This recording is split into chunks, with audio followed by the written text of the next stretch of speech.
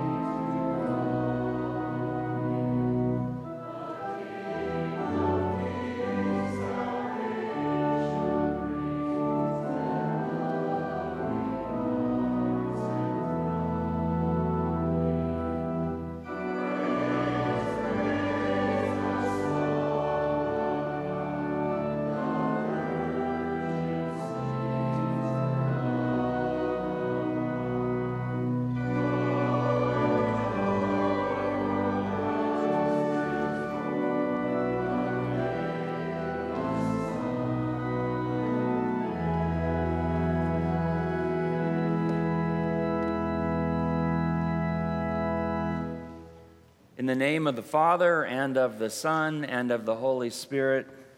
Amen. Glory to God in the highest.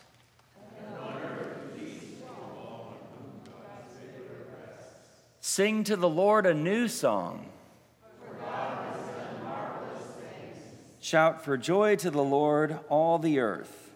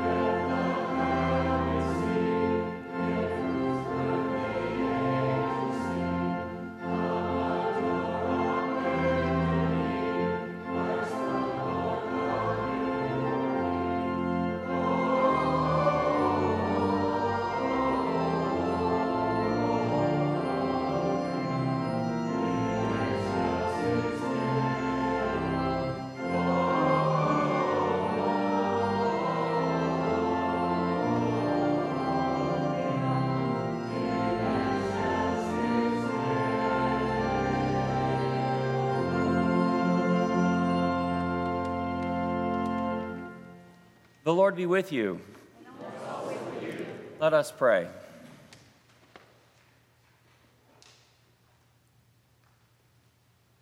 Holy God, you wonderfully created the dignity of human nature and yet more wonderfully restored it. In your mercy, let us share the divine life of the one who came to share our humanity, Jesus Christ, your Son, our Lord, who lives and reigns with you and the Holy Spirit, one God, now and forever. Amen. Please be seated. At this time, if there are any, I'd like to invite the children forward for our children's sermon.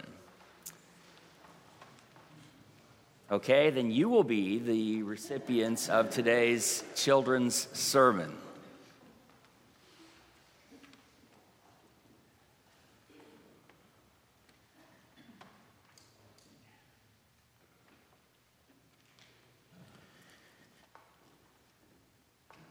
Over the past month, we have been giving gifts. As a child of God, you have been receiving gifts. Some of those gifts are chocolate, and more chocolate. But you've also received other gifts that are of significantly more importance, and that would include a copy of the Bible for young people. Today, as we continue in a certain season, I would like to ask you, what's in the basket for you? What last gift do I have for you?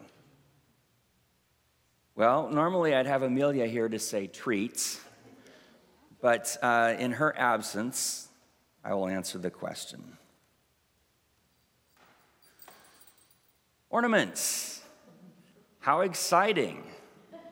How exciting. And I have 3 of them here. 3 beautiful little Santa Clauses that you can hang on your tree. Now, why would I be giving you ornaments? given that Christmas has already come and gone? Well, the answer is that Christmas is not a day, it's a season. 12 days of Christmas. And we continue to celebrate that season today as we remember and honor the birth of Jesus Christ our Lord, the reason for the season. Let's pray. Holy God, we give you thanks for the gifts you give us and for the abilities we can use to give gifts to others on your behalf. We ask that you be with each of us as we conclude the Christmas season and all of us as we enter the new year. In Jesus' name, amen. You did great. Thank you.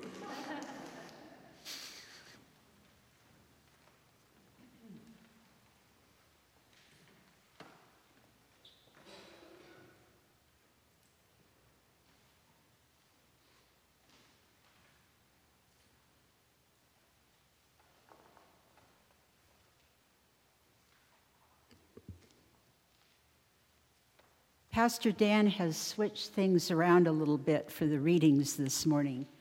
And so the first reading is going to be from the Gospel of Luke, chapter 2, verses 22 through 40.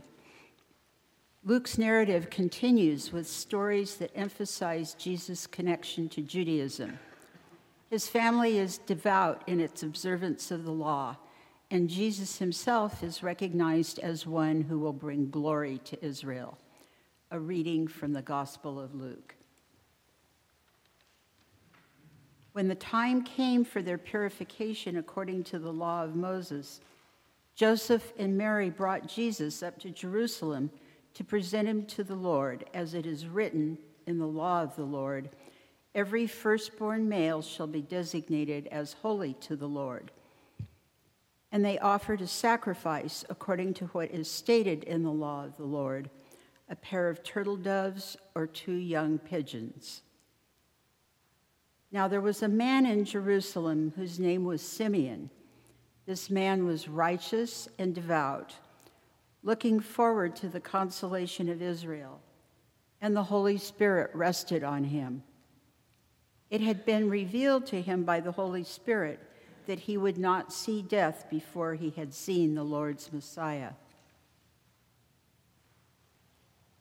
Guided by the Spirit, Simeon came into the temple, and when the parents brought in the child Jesus to do for him what was customary under the law, Simeon took him in his arms and praised God, saying, "Master, now you are dismissing your servant in peace, according to your word. For my eyes have seen your salvation, which you have prepared in the presence of all peoples, a light for the revelation to the Gentiles and for glory to your people Israel." And the child's father and mother were amazed at what was being said about him. Then Simeon blessed them and said to his mother Mary, "This child is destined for the falling and the rising of many in Israel, and to be a sign that will be opposed, so that the inner thoughts of many will be revealed, and a sword will pierce your own soul too." There was also a prophet, Anna, the daughter of Phanuel, of the tribe of Asher.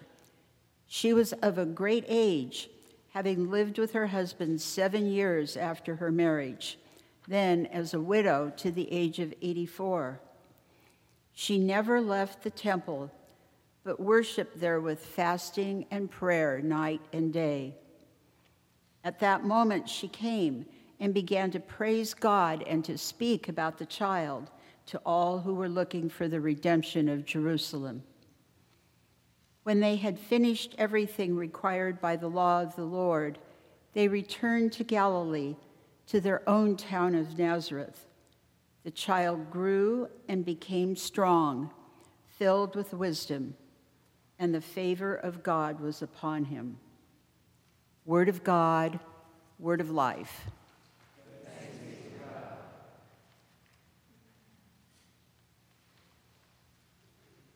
The second reading is from the book of Galatians, chapter 4, verses 4 through 7.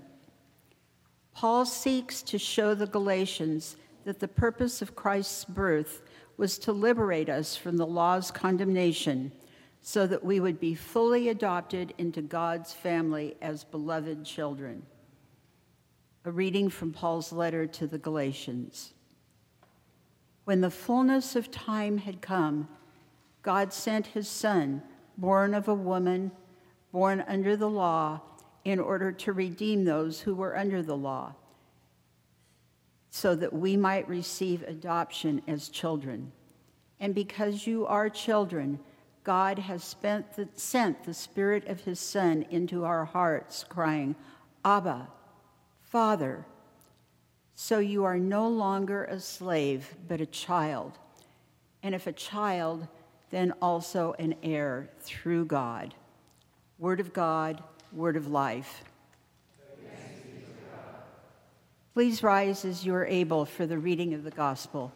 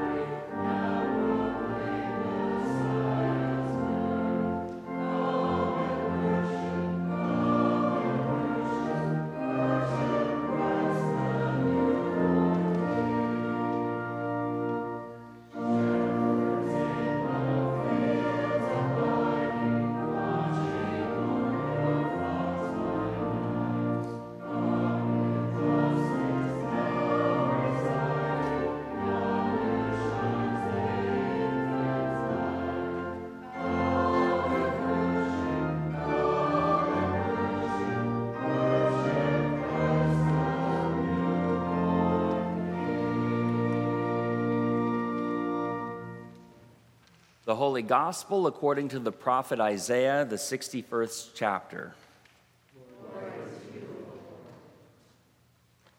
I will greatly rejoice in the Lord, for my whole being shall exult in my God. For he has clothed me with the garments of salvation. He has covered me with the robe of righteousness. As a bridegroom decks himself with a garland, and as a bride adorns herself with jewels. For as the earth brings forth its shoots, and as a garden causes what is sown in it to spring up, so the Lord God will cause righteousness and praise to spring up before all the nations. For Zion's sake, I will not keep silent, and for Jerusalem's sake, I will not rest, until her vindication shines out like the dawn, and her salvation like a burning torch. The nations shall see your vindication, and all the kings your glory. And you shall be called by a new name that the mouth of the Lord will give. You shall be a crown of beauty in the hand of the Lord, and a royal diadem in the hand of your God. This is the gospel of the Lord. Praise to you, Lord Christ. Please be seated.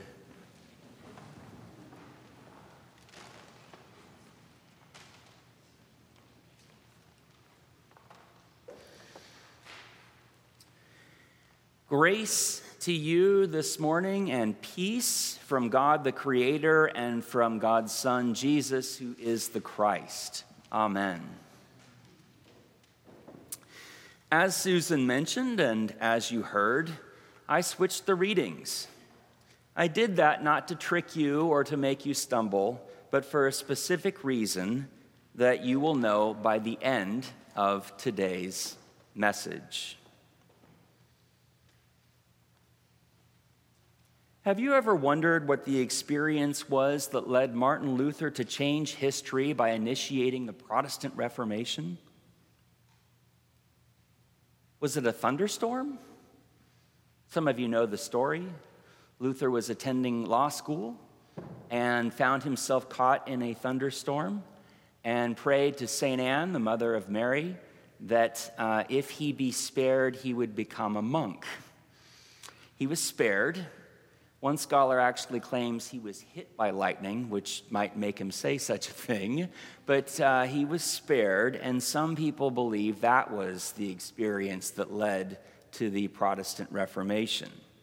Note, however, that that experience occurred almost 20 years before Martin Luther wrote his famous 95 Theses, which officially, you might say, began the Reformation in 1517.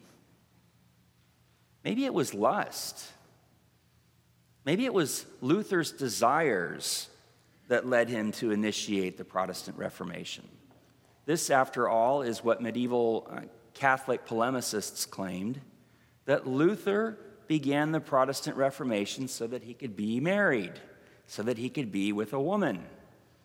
Now, the trouble with this claim is that, as I just mentioned, the Reformation began around 1517 when Luther posted his 95 Theses. He didn't get married until 1525, and even then he says it was not of his own choosing. Katie von Bora, whose birthday we'll be celebrating later in the month of January, was the one who initiated the relationship. If there was Match or Plenty of Fish or some other dating website back in the 16th century, she's the one who clicked like first. And Luther would later say that initially he wasn't in love with her, but he grew to love her over time. So it seems unlikely that Luther started the Reformation because of lust or because of his experience in a thunderstorm. So what was it? Was it something else? In a moment, I'm going to answer this question by returning to Luther's testimony. But first, context. What was life like in the 16th century? What was life like in the 16th century? Well, as most of you might guess, to use the words of the British philosopher Thomas Hobbes, it was nasty, brutish, and short. Luther himself lived to the ripe old age of 62. That was considered old for the time. It shows us something about the time in which he lived. James Kittelson, a Luther scholar, writes the following: Luther lived in an age of death. Painters, sculptors, and woodcarvers seized on this theme, and the dance of death became one of the most common themes in late medieval art. Like the Pied Piper, the skeletal Grim Reaper, you can bring that to mind, with scythe in hand, led representatives of every social group and class twirling off to their own inevitable end. Because it was an age of death, because death was so pervasive, so widespread, Kittelson claims that it was also an age of fire and brimstone. People interpreted the widespread fact of disease, pestilence, and death as God's wrath or God's punishment in response to human sin. And so they sought ways to regain God's favor and avoid said punishment. Can you name one of them? Well, of course, we have pilgrimages. Several of you, I think, have been on one of the most famous in Spain. Pilgrimages to regain God's favor. What else? Indulgences, of course. Indulgences. Now, these are, you might say, promissory notes, that if you pay a certain amount of money, at least as the teaching was in Luther's time, you will receive either the opportunity to do less penance for sin in this life, or you will relieve the suffering of your relatives in purgatory. So what a nice Christmas gift that would be. So we have several now. We have pilgrimages, we have indulgences, And we also have prayers and confession. So say a certain prayer and you will regain, as it were, God's favor. My grandfather had, who is Roman Catholic, had an indulgence in his Bible. And I share that with you because by the time you get to the 20th century, of course, the indulgence controversy, which the Catholic Church in the middle of the 16th century approved, basically, of Luther's criticism that these shouldn't be sold by what are called indulgence hawkers. The indulgence controversy had been settled in that regard, and by the 20th century, of course, it was no longer for payment to relieve oneself or one's loved ones from suffering. Indeed, the spiritual advice from the Catholic Church at Martin Luther's time, given all of these practices or these efforts to obtain spiritual security, is to do what is in your power. How do I find mercy? How do I find salvation? How do I make myself right with God? The Catholic Church, again of the medieval period, says, do what is in your power. I stress medieval period because by the late 20th century, Lutherans and Catholics came to a rough consensus regarding the fundamental doctrine of our faith, namely justification by grace. Do what is within your power, they said. God, as it were, will meet you halfway. Yet for Martin Luther, who lived, as I mentioned, for a monk for 20 years, there was a problem. Luther, you may recall, was trained as a monk in the methods of introspection, which is another way of saying he looked not only at the performance of sin, but also the sinful intentions that might lead to such performances. So he knew that within us, everything we desire and claim has some degree of self-interest bound to it. And for that reason, Luther felt even our desire to be saved is born of sin. We want to save our own skins, or we want to save those close to us. So he knew that every move in the realm of ethics was tainted by self-interest. And so he asked questions like, how could a person know she or he had ever done enough to satisfy or placate a perfect God? How could a perfect God ever be placated by sinful human beings? Here Luther felt trapped. God, it seemed, required of human beings to live to a standard they could not live. It was because of this problem that Luther said he hated God. God is the one who bound us, and yet at the same time, God is the one, it would seem, who punished us. Nevertheless, Luther kept searching the Bible for an answer, to a way out of this prison. And then, one night, he found it. At last, he writes, I gave heed to the context of the words as it is written, he who through faith is righteous shall live.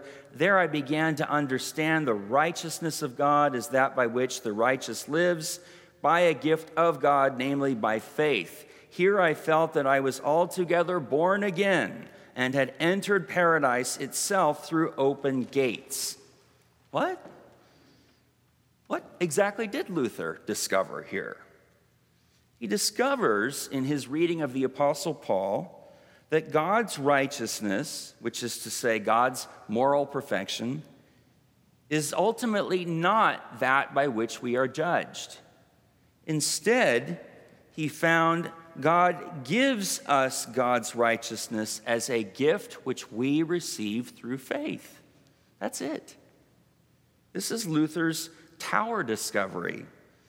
He realized that good works don't precede salvation. Rather, salvation, being claimed and loved by God, leads, hopefully, to good works.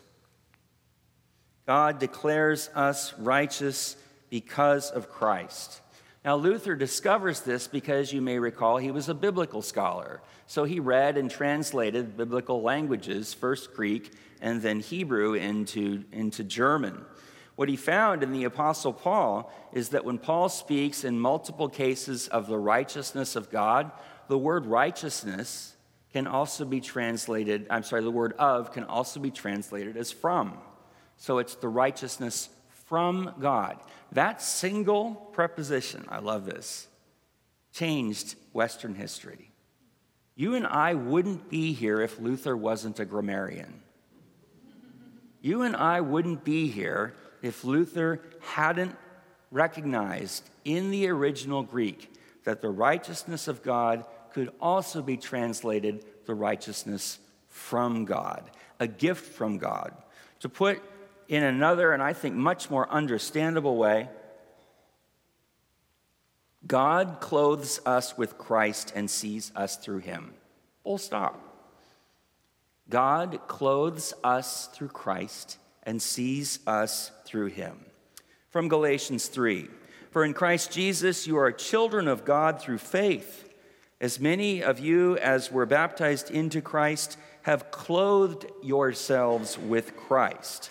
Once more, God sees us, or rather clothes us with Christ and sees us through him. Now, there are many other passages like that in the New Testament. There's one in Colossians 3, there's one in Romans 11, but one will suffice, Galatians 3. God clothes us with righteousness and sees us thereafter through Christ. Now let's pause here for a second. This is darn good news. This is darn good news. This is incredible news. To say God clothes us in Christ and sees us through him is to say, and these are the words I want you to remember from today's sermon, we are loved. We are loved in spite of our faults unconditionally. We are loved in spite of our faults. And believe me, I know I have many of them. Perhaps you have a few as well. We are loved in spite of our faults unconditionally. Now, we might experience in various ways what it means to be loved. In church, for example, a phrase from a hymn might jump out and speak to us. Or perhaps we experience God's love upon receiving the sacrament of Holy Communion, where you need do nothing except put out your hands. Or maybe, and this would be quite a miracle, imagine this, you might experience what it means to be loved through the preaching of the word of grace, which is my call. But the way I know it, in addition to each of these, is through one person. And that person is my mom, who, as many of you know, died last January. Because of my mom, I know what it's like to be loved. I know what it's like to be loved. I'll never forget moments shortly before her death, say 6 months, a year, where she would do things like, if I was working on perfecting a sermon for Queen Anne Lutheran Church, she'd come and put her hands on my shoulders and just say, I'm so proud of you. I'm so proud of you. Shortly before she died, I told her, I said, Mom, I haven't achieved all the things I want to achieve. There's so much more. I feel like a failure. And she said, I don't love you because of what you've done. I love you because of who you are. My favorite line in this regard from my mom is this. She said, I was proud of you when you were a professor, but I'm prouder of you now that you're a pastor. And I said, why? And she said, because you're nicer. This is one way I know that I am loved, through the words and care of a loving parent. Of course, not everyone has the experience of being loved this way by a parent, and I understand that. We live in a fallen world. Parents can be abusive, vindictive, or indifferent. So not everyone has this experience. I feel quite fortunate. And for those of you who have a similar experience, I hope you feel that way too. But because not everyone has this experience, the Bible becomes of great importance.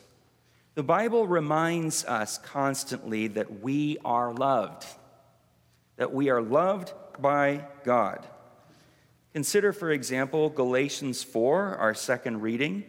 You'll note that we were adopted by God, and that, as Paul says at the end of that reading, no longer a slave but a child, and if a child, then also an heir through God.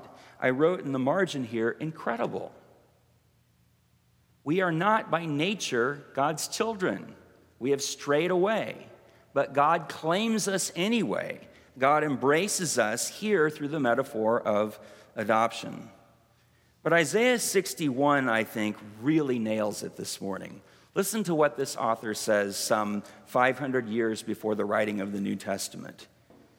I will greatly rejoice in the Lord. My whole being shall exult in my God, for he has clothed me with the garments of salvation. He has covered me with the robe of righteousness. Do you hear the language? He has clothed me. He has covered me with garments of salvation and righteousness. Sound familiar? This is why I always resist when people say the God of the Old Testament is a God of wrath and the God of the New Testament is a God of love. They've obviously never read Isaiah 61. This is why this text is called the fifth gospel. It's chock full of good news, and there's more of it. Verse 11, for as the earth brings forth its shoots, and as a garden causes what is sown in it to spring up, so the Lord will cause righteousness and praise to spring before all the nations. That's the purpose of Israel being chosen. It's not ultimately simply for the sake of Israel that God does this. God does this through Israel as a witness to all the nations. Wow. Right there in the Old Testament, we have what I consider to be the gospel of our Lord. Gospel, as you know, means good news. When we talk about our denomination as the Evangelical Lutheran Church in America, the word evangelion in Greek means good news. We're the good news Christians. Or as I like to tell people with whom I meet who are visitors, we're the nicest Christians. And I think the reason we're nice is that we know we're loved.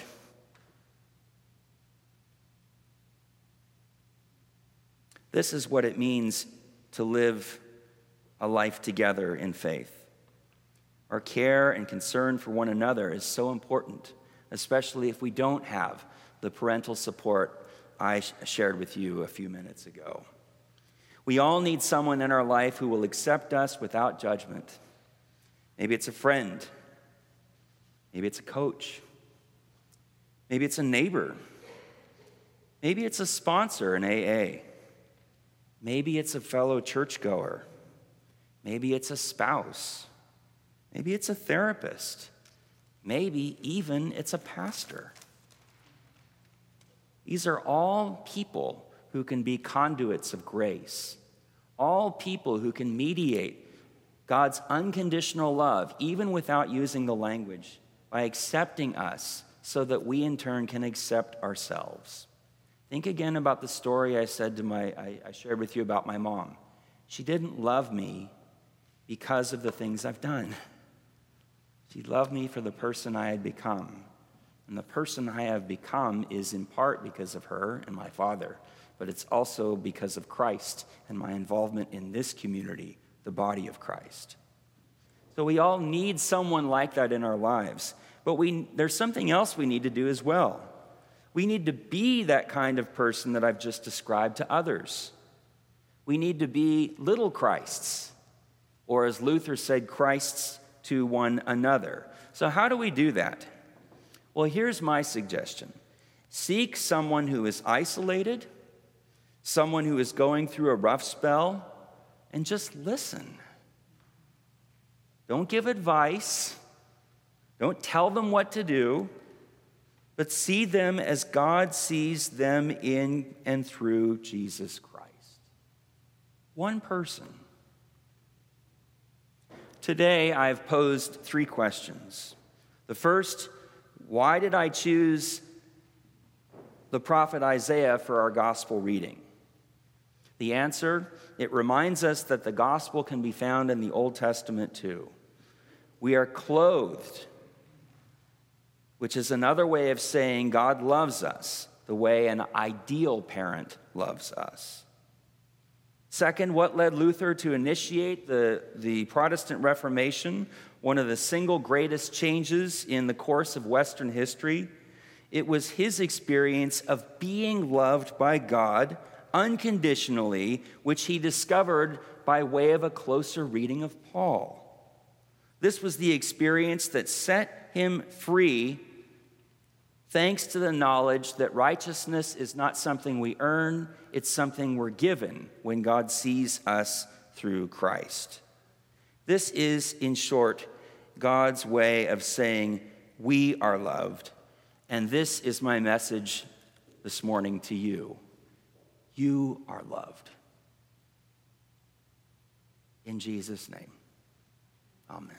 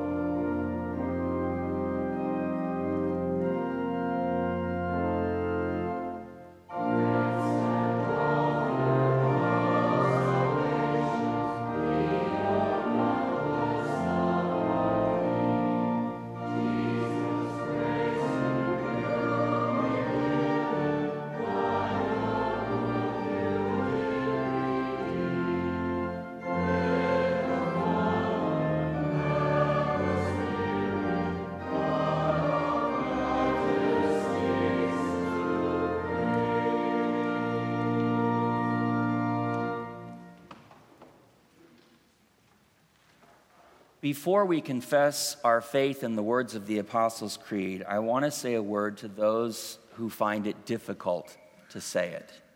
If, for whatever reason, you do not feel confident saying this creed, remain silent and let the church by its faith carry you. There is, moreover, an explanation of the Apostles' Creed on the following page. Read it and see if at the heart of this creed there's something that resonates with you.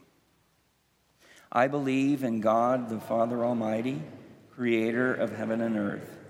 I believe in Jesus Christ, God's only Son, our Lord, who was conceived by the Holy Spirit, born of the Virgin Mary, suffered under Pontius Pilate, was crucified, died, and was buried. He descended to the dead.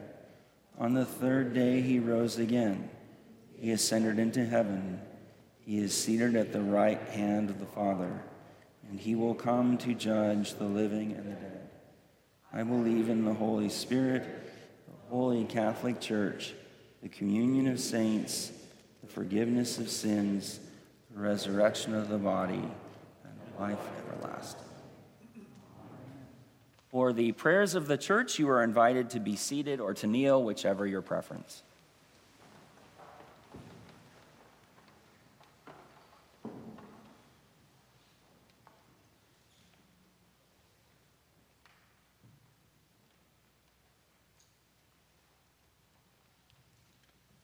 Trusting in the good news of God's unconditional love, we offer our prayers for ourselves, our neighbors, and the world God loves.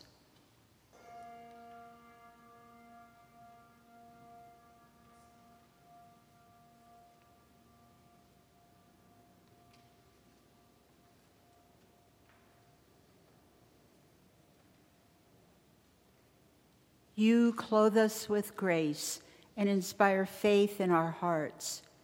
Make your church a place of belonging for all people. Grant it a spirit of hospitality. Lord, in your mercy. You sustain the cosmos as the creative essence of all things. Let everything that breathes praise you. Help us be better stewards of all that you have made and keep making. Lord, in your mercy. Hear our prayer. You teach us to care for the less fortunate. Give hope and stamina to leaders who work with the most vulnerable. We pray especially for organizations working on behalf of children. Lord, in your mercy. Hear our prayer. You sustain all people who, like Simeon and Anna, have been waiting for healing and wholeness. We pray especially for anyone living with cancer or chronic illness, for those recovering from addiction, and for anyone suffering from COVID. Lord, in your mercy. Hear our prayer. You are the source of joy in our lives, as well as our companion in times of sorrow. Help our community of faith reflect your love to one another. Enable us to be kinder, more welcoming, and more forgiving. Lord, in your mercy. For whom or what else do the people of God pray? For Pat, as she faces moving to a different apartment this week, Lord, in your mercy. Hear our prayer.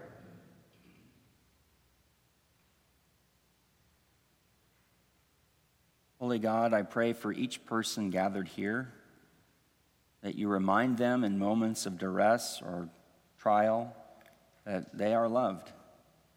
Bless them and keep them. Be with them in moments of joy as well as moments of sorrow. Comfort them. Empower them.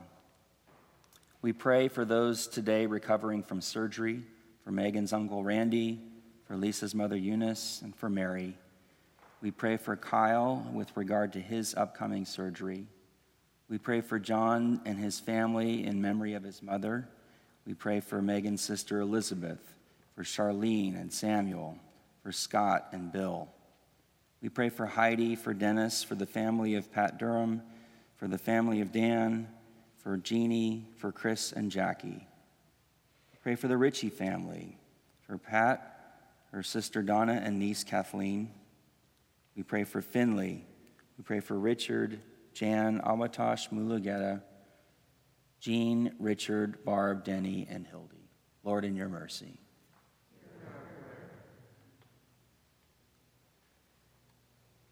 We give thanks for all the beloved who lived with expectation and now rest in you. Sustain us as we long for their presence. Strengthen our hope for the life of the world to come. Lord, in your mercy, Hear our prayer. abide with us, O God of mercy, and receive our prayers according to your abundant grace. Amen. Amen. Please rise as you are able. The peace of Christ be with you always. Also with you. Let us share a sign of that peace with one another.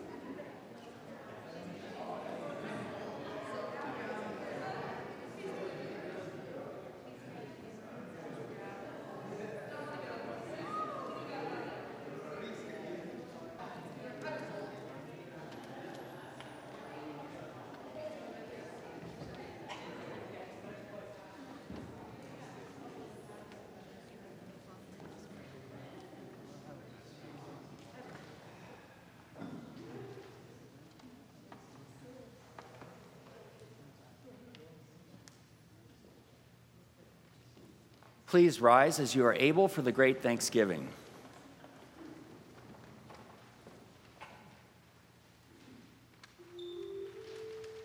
The Lord be with you.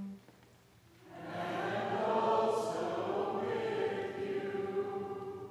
Lift up your hearts.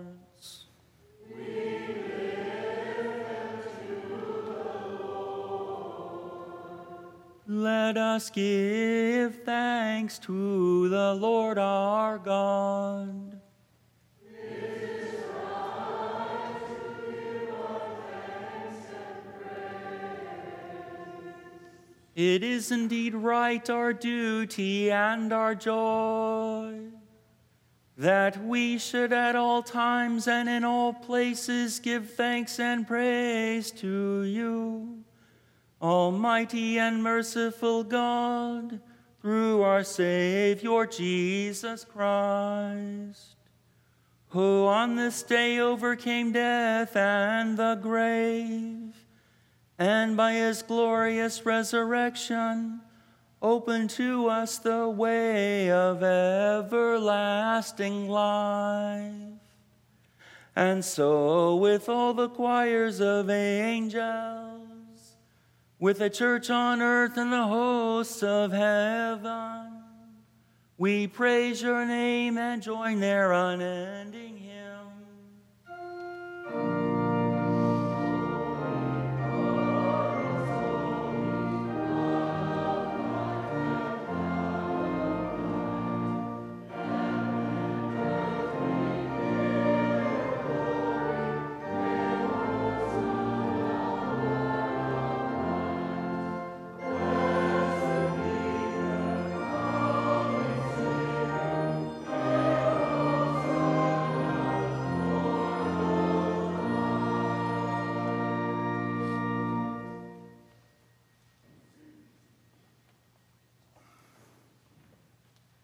In the night in which he was betrayed, our Lord Jesus took bread and gave thanks, broke it and gave it to his disciples, saying, "Take and eat. This is my body given for you. Do this for the remembrance of me." Again, after supper, he took the cup, gave thanks, and gave it for all to drink, saying, "This cup is the new covenant in my blood, shed for you and for all people for the forgiveness of sin. Do this for the remembrance of me." Lord, remember us in your kingdom and teach us to pray. Our Father in heaven, hallowed be your name. Your kingdom come, your will be done, on earth as in heaven. Give us today our daily bread. Give us our sin as we forgive those who sin against us. Save us from the time of trial and deliver us from evil. The kingdom, the power, the glory are yours, now and forever. Amen. In the Lutheran tradition, as you know, we teach that, following Luther, that though God in Christ fills all things, God meets us in a special way where God has been promised, namely the bread and wine of Holy Communion. All in this place of grace are welcome to the table of grace. If you wish to commune from the pew using a communable, I will direct you in a moment. Otherwise, you are invited to come forward and kneel at the railings. If you wish to receive a blessing in place of the Eucharist, simply fold your arms. Glory to God in the highest. Come to the table of peace. You may be seated.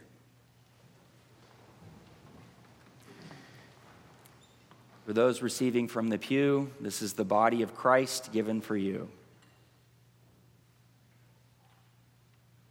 This is the blood of Christ shed for you.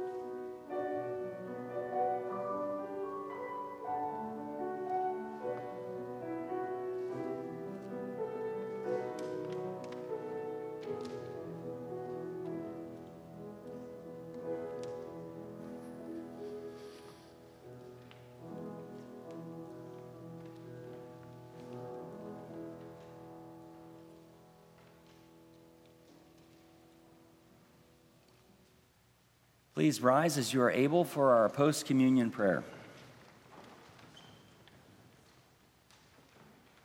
God, our Redeemer, you have fed us at this table with gifts of grace, truth, and life. As you have gathered us in joy, send us forth as messengers of your peace. Make us shine with the good news of your glory, born to us in Jesus Christ, our Savior and Lord. Amen. Please be seated for announcements.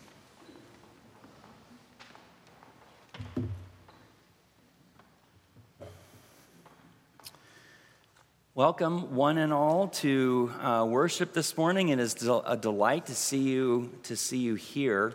I have several announcements to make, but first let me invite Kyle forward to say a word. Good morning. I wanted to say thanks especially to the choir for doing 3 services in 2 days, the Patton family, Louise, others who were here to help. Jimmy and Phoebe were here as well for one of the services. A big team effort to make Christmas happen here. So thank you to everyone who helped with music and with other things to make it all come together. As many of you know, I was out unexpectedly in November in the hospital, and I will be out for most of January to fix what happened. And look forward to seeing you end of the month if all goes according to plan, and I think it will. So thank you all for your well wishes and your kindness in November, as well as in the run-up to my little operation this week.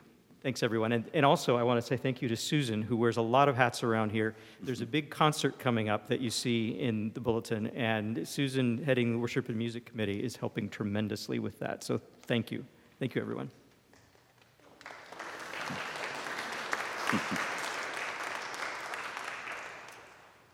At this time, I would like to invite forward Tom and Megan for a farewell and Godspeed. Tom and Megan, if you would come forward, please.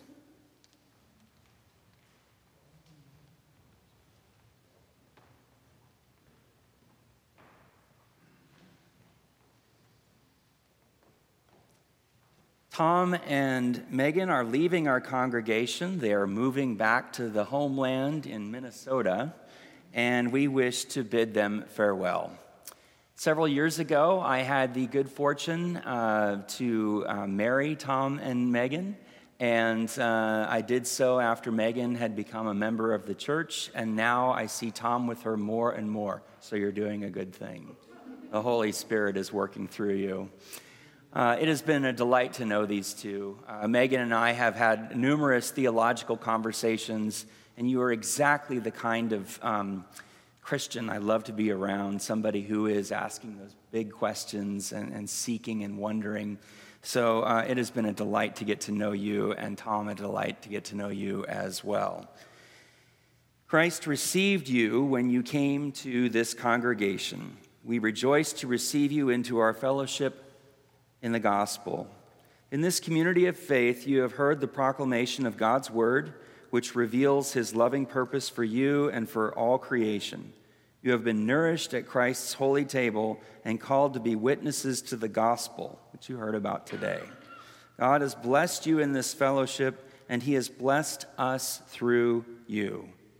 We encourage you to continue to receive and share God's gifts in the congregation you'll land upon when you return as workers with us in the kingdom of God. Let us pray. Eternal God, we thank you for Tom and Megan and for our life together in this congregation and community. As they have been a blessing to us, so now send them forth to be a blessing to others through Jesus Christ our Lord. Amen. Let's give a round of applause to these two. Yes.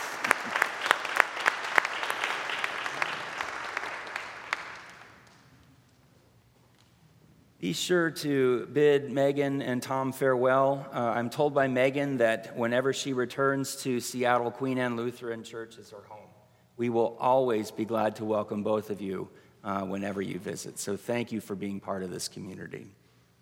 Wanted to share just a few more announcements before we close. First, If you are visiting today or would like to make a prayer request, cards for you are in the pew in front of you.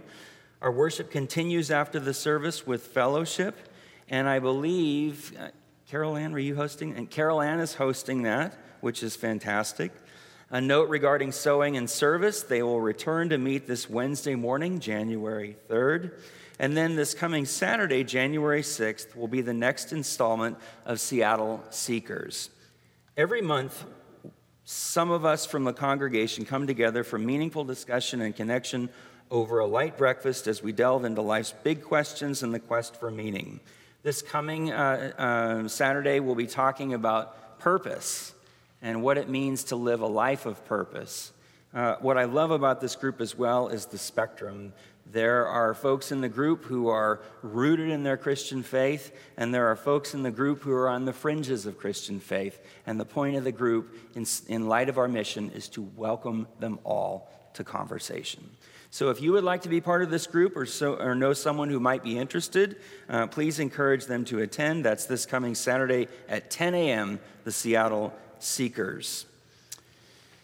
There is also a special Ridwell collection due today, which is jewelry. You'll see a note about that. We continue to, thanks to Susan once again, receive items for Ridwell. So if you have plastic, for example, that can be recycled, there's a little table right out of the narthex, a little cart that you can give to.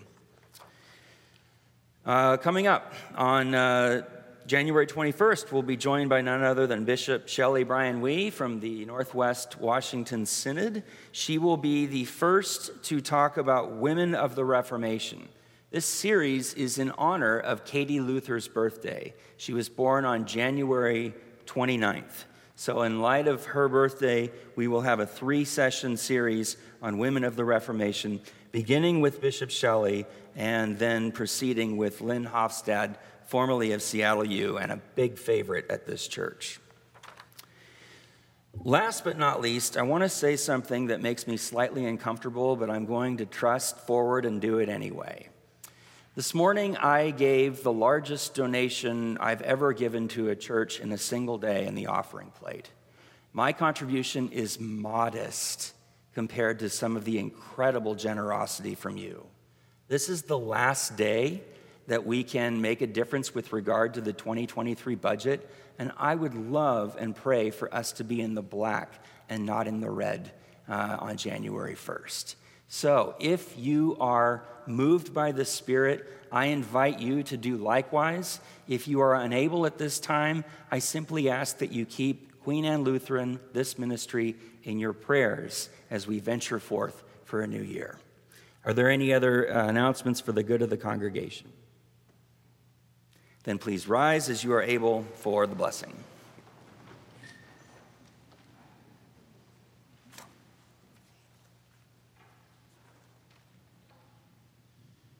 Dear friends in Christ, you are loved. You are loved by that which is greater than you, by that which has ultimately no name, by the mystery beyond mysteries that brought you into being, that sustains you in your being, and that promises to preserve your being in the life of the world to come. Go now into the world knowing you are loved, and love others as God in Christ first loved you. May God bless you and keep you. Jesus Christ grant you grace and truth, and the Spirit bring you peace now and forever. Amen. Our sending hymn, O God, our help in ages past, is number 632.